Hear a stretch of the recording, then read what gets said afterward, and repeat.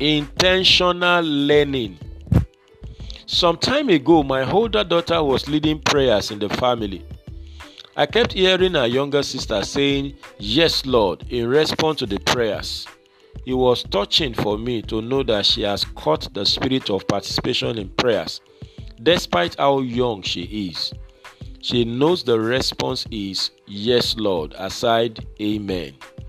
This is Destiny Capsules Devotional with Demola Awoyele.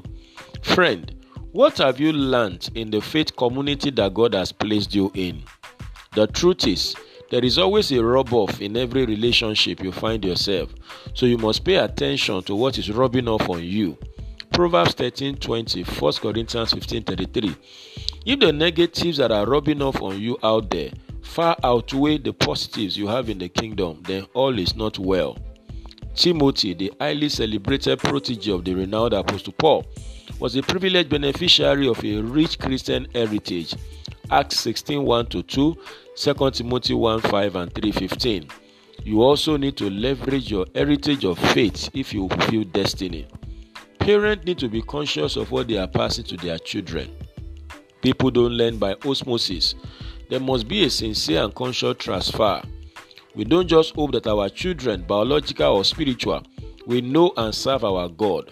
We must intentionally introduce them to Christ and help them grow in the faith. 2 Timothy 1:5. On a flip note, understand that your response to God must be, "Yes, Lord." You cannot claim that someone is your Lord while you keep saying, "No, Lord." When he is your Lord, then it means that his wish is your command. You go where he leads, you do what he says, even if it does not seem to make sense or convenient for you. Until you are willing and obedient, you cannot get God's best. First, Isaiah 1:19.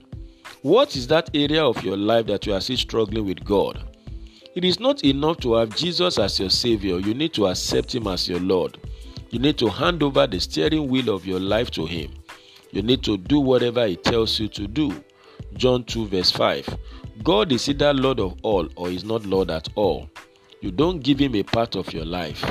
All should be given to him. Amen. I pray for you today that you will learn intentionally and grow in the faith community that God has placed you. And may your response to God be always, "Yes, Lord." And may you fulfill your God-given destiny. This is a blessed day for you.